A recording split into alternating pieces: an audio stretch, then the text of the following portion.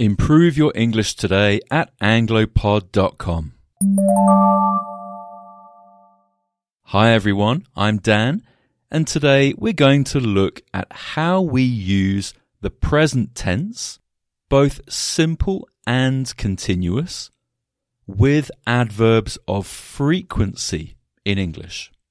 This will help us understand English tenses better. Let's start with an example to see what we mean. I always do my homework. The adverb of frequency here is always, and it comes before the verb do, which is in the present simple form. So we normally put adverbs of frequency before the verb in English. That's another example right there, normally put. So you could say, I always do. I sometimes do. I rarely do. Or I never do, for example. That's an easy rule to remember. However, if the verb is be, then the adverb of frequency goes after, like this. I am always a good student. So be followed by the adverb of frequency. I am sometimes a good student. I am rarely a good student. I am never a good student.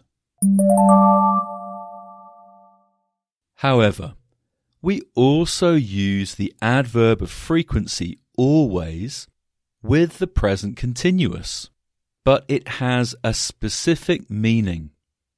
For example, you can say, I am always forgetting my homework. This means it is a repeated action I do and I wish I didn't. It sounds like a bad habit, something you regret and would like to change about your personality. You could also say, I am always biting my nails, or I am always losing my phone.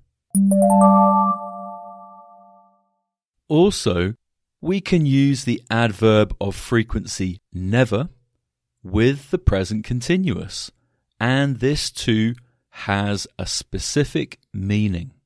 For example, you can say, I am never doing that again, or I am never going there again.